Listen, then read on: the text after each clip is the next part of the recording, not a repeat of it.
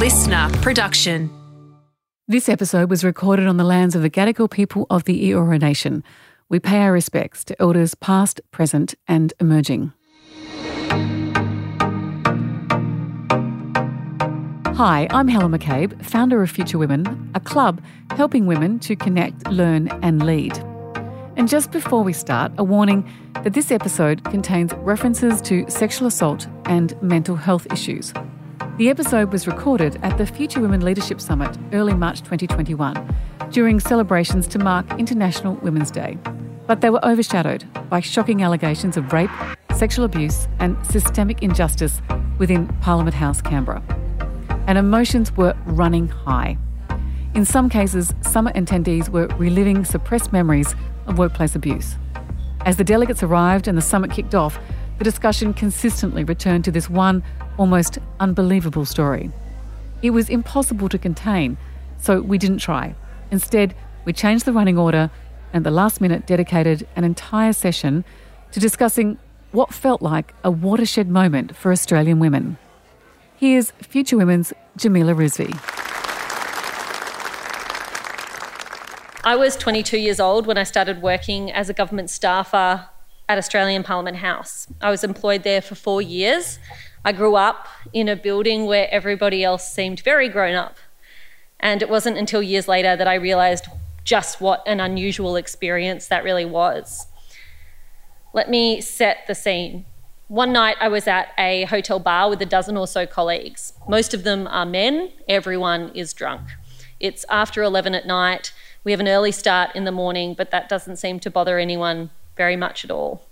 There are two women, aside from me, neither of whom I know very well. We're seated together on this long couch, sitting primly with our knees together because those skirt suits were still cool then, which is very good that it's not the case anymore.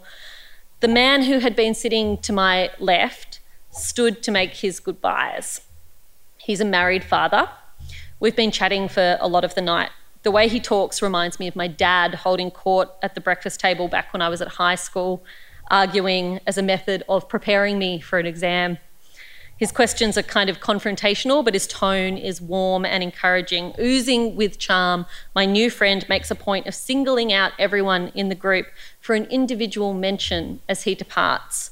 They all feel special. He's an important guy. Being recognised by him makes them feel important too. As he walks off, I realise he's left his hotel room key on the table. I innocently jump up and call out his name and wave the plastic car in the air and say, "I think you forgot something." He walks slowly and deliberately back towards us. He comes right up close beside me to collect the card. His fingers clasp unnecessarily around mine as he leans in, face inches from my own, and says, "Jamila, you're so naive, it's delicious." He continues, "That was meant for you." He speaks in this exaggerated faux whisper so that the whole group can hear him, and that's exactly what he wanted. Everyone is looking at us, everyone is laughing, and I am mortified. That is one occasion that stands out in my memory, but there were many. As a staffer, I was a young woman in a world of older men, and for many of those men, Parliament was their playground. Away from their family and friends for 22 weeks of the year, Canberra was a place where they worked hard and played harder. I know now, of course, that I was actually one of the very lucky ones. While sexual harassment certainly happened to me, I was never sexually assaulted. I was not raped. I was spared the indignity, that distress, that trauma, that brutality, and the memories that go along with it. I was spared the experience alleged by Brittany Higgins, the brave former Liberal staffer who says she was raped on the couch of Australia's now Defence Minister, Linda Reynolds. While Brittany went public with what she says happened to her in late February, we know that Brittany was not alone.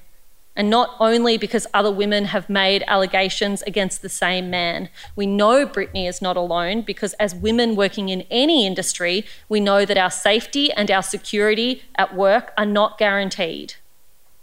We know that Brittany is not alone because just last week, an online petition for sexual consent education in schools was swamped by stories of women who said they were assaulted as teenagers by their male peers. This is not about party. This is not even about politics. As women, we know that in male-dominated environments, we are particularly vulnerable. According to a report by the Sex Discrimination Commissioner, Kate Jenkins' office, almost 40% of women have been sexually harassed at work. This work, as well as similar studies, show that the rate of sexual harassment is much higher amongst vulnerable groups, including young women, queer women, Indigenous women, migrant women, and non-binary people. Make no mistake, sexual harassment and assault tend not to be the fault of one evil wrongdoer.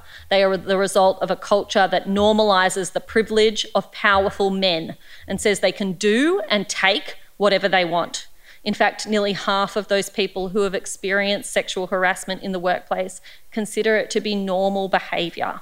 2 in 5 are aware of someone in their workplace being harassed.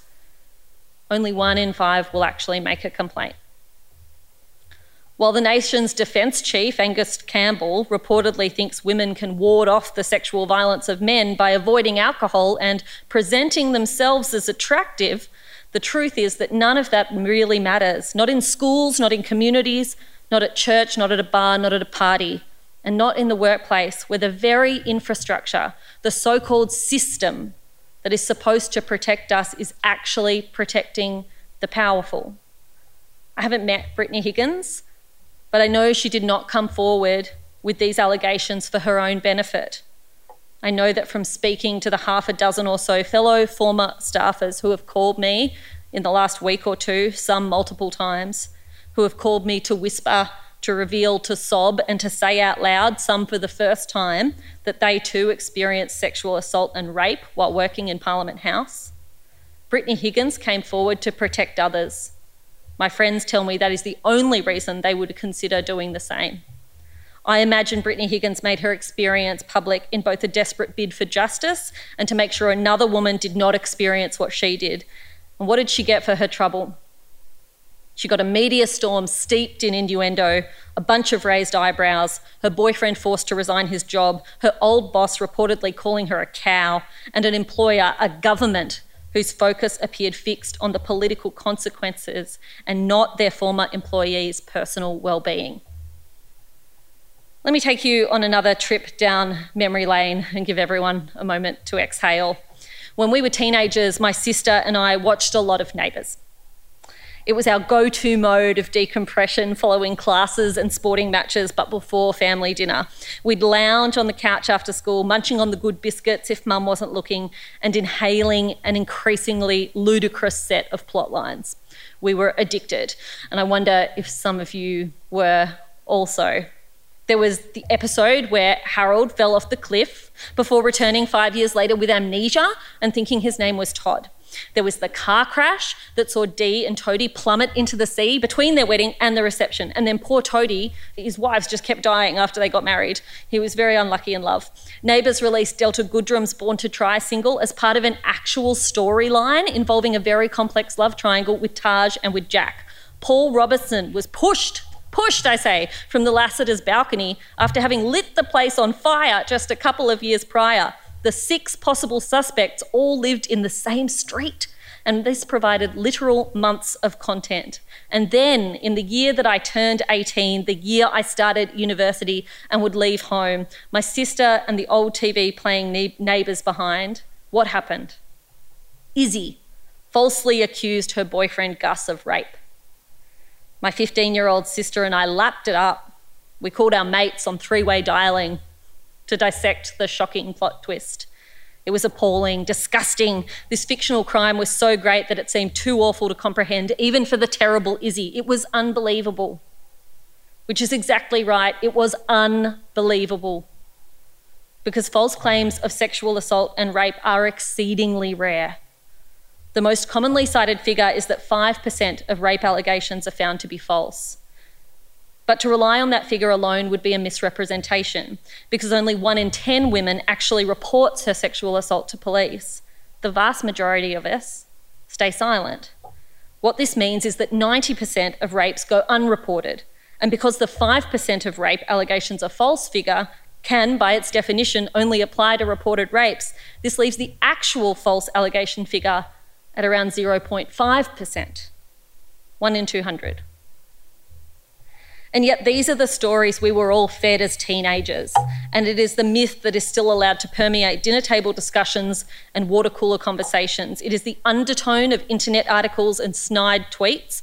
There is a repeated intimation that sad women can't always be trusted in these matters, that women make things up, that women bend the truth, that women are mad, crazy, emotional people, that women lie. They don't.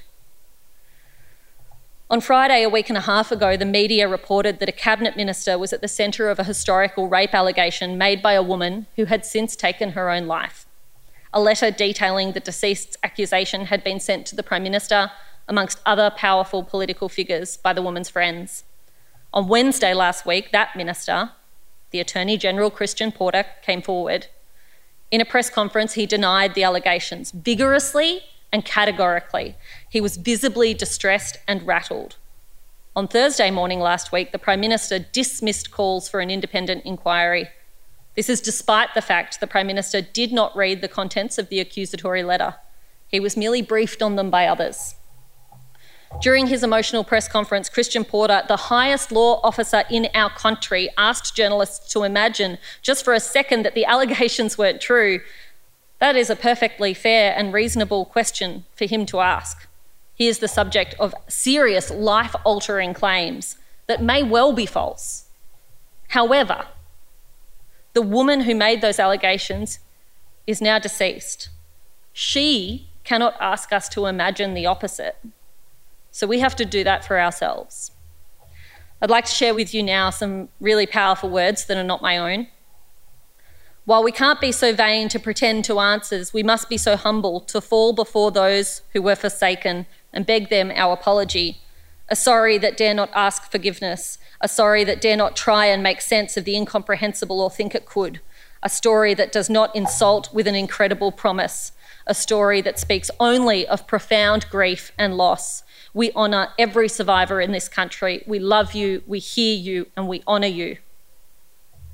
Those are the words of the Prime Minister, spoken as part of his apology to the survivors of institutional child sex abuse. His speech was delivered in Parliament during October 2018 following the Royal Commission. That Royal Commission heard testimony from survivors whose abusers have since died. Survivors for whom a conviction of their abuser would never be possible, but for whom an apology still mattered. The Commission also heard testimony from the friends and family of child sex abuse victims who had taken their own lives. Their stories were meaningful and their evidence was significant in the Commission's final report. Just because the police have decided not to investigate does not render other forms of inquiry void. And just because testimony cannot be given by the alleged victim does not make an independent inquiry futile. At present, there is no clear forum in which this woman's allegation against the Attorney General can be tested. It is imperative that one is created. Otherwise, the court of public opinion will decide, and that serves nobody's interests. Thank you. I'm very grateful to Jamila for that incredibly powerful address. And it was one that she'd only written that very morning. But it spoke to the feelings of women around the country and especially to those of us in the room. If you're a member of our Facebook community, you'll know that Jamila and I often do what we call the download, where we discuss and debate different topics. But on that day, I could sense her exasperation. So I asked her what about that moment was upsetting her the most. Oh, wow. I think that's hard to answer because it just feels like it won't stop. Like it's moment after moment after moment. And so it's not a single event that's upset me, but the rolling series of moments that paint a picture, I suppose, a picture that says Parliament House still doesn't listen to women and Parliament House still isn't safe for women. And if women aren't safe in the corridors of power, in the home of our democracy, how can we possibly expect to be safe anywhere? One of the things that you and I talked about briefly was that there's now almost a sense amongst survivors that the Brittany Higgins and Grace Tame examples, as brave and extraordinary as they are, that there's an obligation to now either reopen, tackle or speak their truth. What do you say to those women today? I can absolutely understand that feeling of obligation and of responsibility to other women and to protect others and to come forward. That responsibility isn't yours alone. The data says 1 in 5 of you, it's a good 40 women in this room, has been sexually assaulted or raped in her life or will be. There are literally thousands of survivors in this country, and the most important duty you have as a survivor is to yourself and is to look after yourself. And that may mean telling someone, it may mean telling a few people, it may mean telling police, it may mean telling the media. That is up to you. And there is no obligation whatsoever, no responsibility for you to tell anyone unless you want to, because we have to make this story about you, even though I think the media and perpetrators want to make it about something else. I personally feel like this is the grassroots Me Too movement that we didn't get earlier. Do you think that's the case? I hope it is. For those who don't know, you'll be able to find it quickly online. There's going to be an enormous rally on Monday next week in every capital city, and I think they're moving to do it in a number of country towns as well. And to me, that points to perhaps something that hasn't happened in this country before. We haven't had the reckoning, I think, that the United States did and the UK did to an extent, simply because of the strength of our defamation laws. And we know that women journalists, including yourself and myself, journalists like Kate McClymont and Jack Maley and Tracy Spicer, have had literally hundreds of women, including some very high-profile women, come to them with allegations that they are simply unable to print because those defamation laws are just so tight. It's too dangerous for them to print them. So we haven't had the same experience that other countries have had. You have spent longer in the media than me and working in this space. Do you think it's the moment?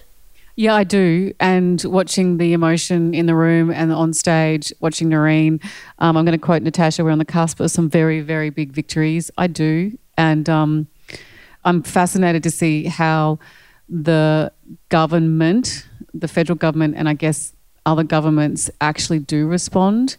There's a lot said about our Prime Minister as a transactional politician. For those that don't follow politics closely, that means he does what the public want him to do. It's going to be really interesting to see whether the marches and the backlash to the way it's been handled so far. One of the questions I asked someone else, and I haven't asked you this, but if the Prime Minister was a woman, putting aside which shade of politics, what do you think she would have done if she had an Attorney General with the allegation as serious as the one that's been made against Christian Porter? I think it depends on the woman and it depends on the situation. I can think of all the complex things that would have come into play in that decision. I think had she been more forceful than perhaps the Prime Minister has been on this occasion, a lot of people would have said, well, she's only done that because she's a woman. Had she not been forceful enough, I think a lot of people would have said that's not good enough because their expectations would have been much higher from a woman. So I suppose my answer is I think she would have been screwed either way, which is generally the way with, not great. with women politicians. They're often in a catch-22. Whichever response I think a hypothetical woman Prime Minister would have taken, I think would have had problems for her in the media and how the public viewed it. But I think from a purely values-driven perspective, I like to think a woman would be more likely to have taken stronger action. And I also think someone who had worked in the corporate world more may well have, or in one of the professions. My husband is a medical malpractice lawyer, but doctors, lawyers, a whole bunch of different professions have standards, right? They have a set of regulatory standards. And just because you commit a crime, you may no longer be fit to hold the position of being a lawyer or being a doctor. But you may also do an act that is not criminal, but is still not considered compatible with you holding that profession, because you might bring the profession into disrepute. For politicians and for ministers, that's the Ministerial Code of Conduct. But the Ministerial Code of Conduct says what's not good enough is up to the Prime Minister. So it's incredibly... It turns, right? It turns on the thoughts of one person rather than having an agreed set of rules and standards that I think should apply. Well said. And while that may have been the end of our discussion at the summit, it's important that we keep these conversations going, pushing for more change and, most importantly, seeking help if we're struggling. And remember, that was from one of our live events, and you can become part of the movement by signing up at futurewomen.com. The Future Women Leadership Series was presented by Helen McCabe, executive producer Jenny Goggin, sound production by Darcy Thompson.